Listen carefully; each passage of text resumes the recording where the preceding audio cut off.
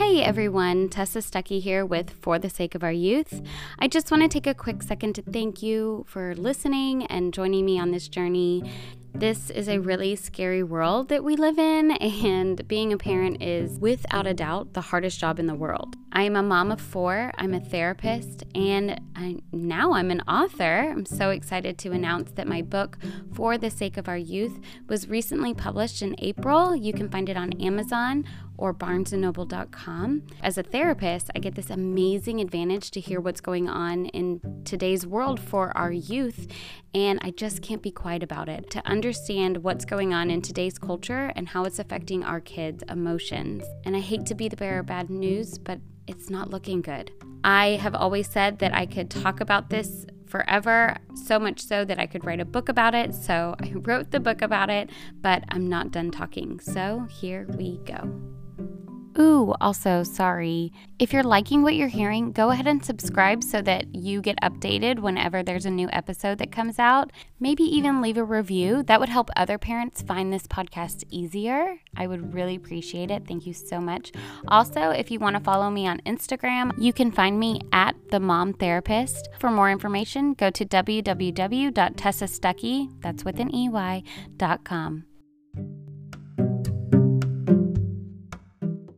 Okay, so because we are not perfect, we have to allow ourselves to not only become self-aware and self-regulate, but also practice both attunement, which is the ability to respond to others' emotional states and behavior. So picking up on, how they're feeling and how they're doing without necessarily asking.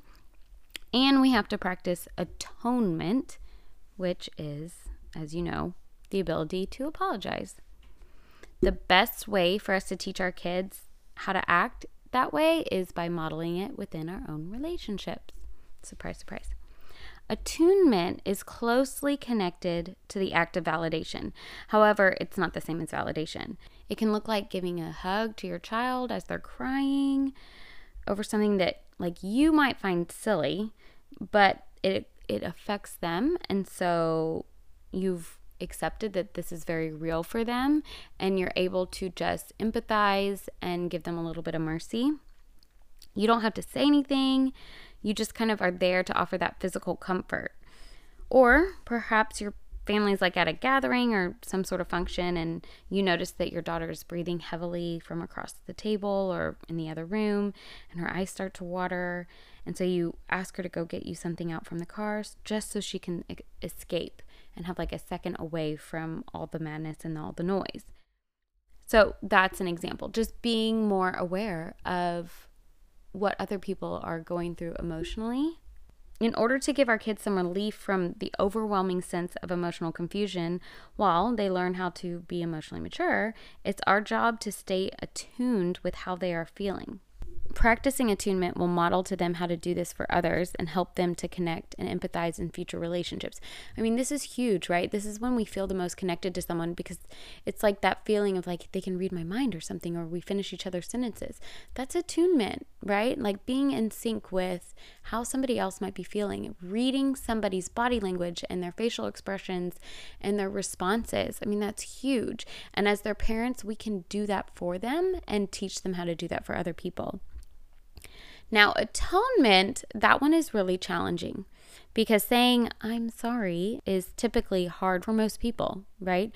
Especially for teenagers who don't want to hear the I told you so lectures. So a little bit about the I told you so. I really hesitated saying sorry to my parents because there was a lot of that response, if only you had listened to me, you would have or I told you so.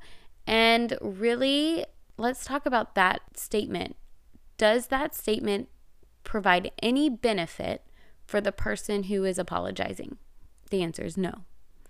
It really only provides benefit for the person who is saying that, I guess, to remind themselves that they were right, and to try to remind the person to listen to me next time, kind of thinking.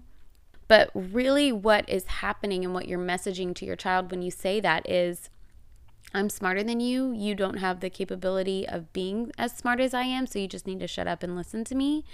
And that's not a good feeling. I mean, even when they are learning, it's still not going to be effective in the sense that they're just going to magically go, oh, she told me so, so therefore I should listen next time. Oh, she's so right. She's so smart.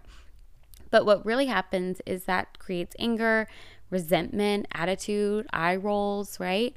And you say things like, I don't want to listen to her next time because I don't want her to be right every time, even if you are right every time. Does this make sense? So if you say, I told you so, you're pushing your child away more. When if you avoid that comment of, I told you so, then you are allowing your child to discover that you do know some things that they might not know, or they can even say to themselves like, oh, I should have listened to my mom, or my dad was right about that. Like, they can say that to themselves. They already know that like what you said was right in that moment. So you don't have to say that comment, because that all that's going to be absorbed from your child is anger and resentment, maybe even like a stubborn way of thinking, and that's going to push them away. You don't have to say it. They already know that you were right in that situation. And so we just need to recognize the fact that they're saying, I'm sorry, rather than, why didn't you listen to me? Right? So some feel that saying I'm sorry means that they've lost the battle, or that they're admitting that they are wrong, which a lot of times that is the case. You are admitting that you are wrong, but sometimes it's about apologizing for the inconsideration or the emotion perceived on the other end. So it's not necessarily always about being wrong. It can also be about your relationship, right? Like, I don't have to agree with everything my husband says. I don't have to agree with everything my kids say, but I do have to practice some of that mutual respect that we've talked about in previous episodes, so that my message comes across in a empathetic, compassionate manner, rather than in a rude, filled with attitude, angry manner. And so I can always apologize for that. I don't have to apologize for disagreeing or anything like that, but I can say I'm sorry for the way I talked to you. Even when your intentions are positive, the perception of others creates the conflict. So if your child can recognize that feeling that was absorbed by the other person, they'll be able to see that it isn't about who was right or who was wrong, but more about the empathy. And you modeling this by also freely saying, I'm sorry. So as parents, I mean, we have to recognize our own part, right? That's that mutual respect that I've talked about before, is allowing our kids to call us out sometimes, and also not waiting for them to call us out, and going to them and saying, I shouldn't have yelled at you this afternoon. I'm so sorry for the way I spoke to you. There's no good reason. I was stressed, and that was my reason in my head at the time, but that's not okay, and I'm sorry. Like, you could say something like, I'm so sorry that I made you feel that way. I was trying to get everything into the car quickly, and I snapped. This might be a true story.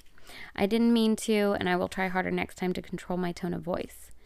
But be careful never to say something like, I'm sorry you feel that way, but rather remember that your intention was simply misinterpreted. So my intention for everyone to get in the car in a timely manner is so that we can get going, right? So that we can go have fun at whatever we're doing, or so that we're not late. But sometimes tensions can rise, and I get stressed, and I might snap. And so that takes away from my intended message. So whether your child was being sensitive or you were being insensitive, or both, making a statement like that will minimize their emotions and make them feel that they're not allowed to express how they feel. So saying something like, I'm sorry you feel that way, that's horrible to say to someone. And you know that already, like, being on the receiving of that, when you're upset about something and someone's like, I'm sorry you feel that way. Well, yeah, that's not making me feel better. And a lot of times things get defensive rather than stay open for emotions, right? So practicing atonement as the parent in the relationship will help minimize the walls between you and your child. Showing your child that you too are human and make mistakes will help the mutual respect remain strong. When you begin to recognize that your child or teen has emotionally matured and they come to you with atonement, be aware of your response. Avoid any shaming or lecture in that moment. You can always come back with a, like, how can we handle this later? But it's not good in that moment to take away from the apology and turn it into a big lecture, because that will teach our kids pretty quickly not to apologize when they're feeling emotional, because they don't want to have to hear the lecture.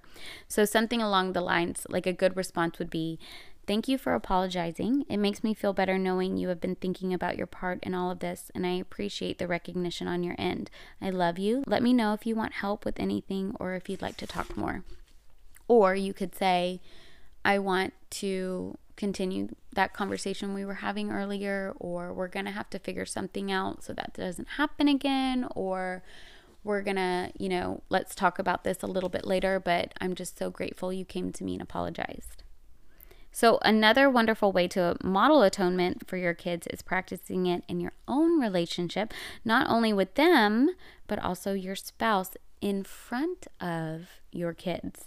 So get this, a lot of times our kids witness, the little tiffs or the spats between parents, moments when parents snap at each other or roll their eyes out of annoyance. I know my kids have definitely seen that.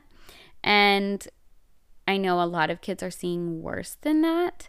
So this may be behavior that the parents aren't completely proud of, but that in the moment they felt was necessary to do. Maybe they were struggling with their own emotional hygiene or their own emotional maturity and practicing self-regulation. But when kids witness fights or disagreements, it's important that they also witness the makeup part. This signals that everything is going to be okay, our family is still okay, and this is how you apologize to someone. A lot of times parents do this more in the privacy of their room. I know we have been very much like that through the years, where we might start a fight and it's like, hey, let's go to the bedroom and finish this argument or this talk, and then we end up making up in the bedroom with closed doors, like, saying our sorries and giving each other a hug and like, let's take on the day, and our kids don't see that part. So I know a lot of parents kind of go to the privacy of the room to finish that discussion, but parents don't have to do you don't have to do this like full-on discussion in front of your kids, but a simple hug and I'm sorry for talking to you that way while you're in front of the kids, that will go a really long way. And it'll show your kids the positive effects of conflict resolution, effective communication, connection, empathy, and love between their parents. And it'll give them that security within the family system. So you can even go finish your argument, say your apologies, come to a good place, and then come out of the bedroom and kind of do it again in a simple way, like hug, say I'm sorry in front of your kids so that they are aware that you just made up or whatever.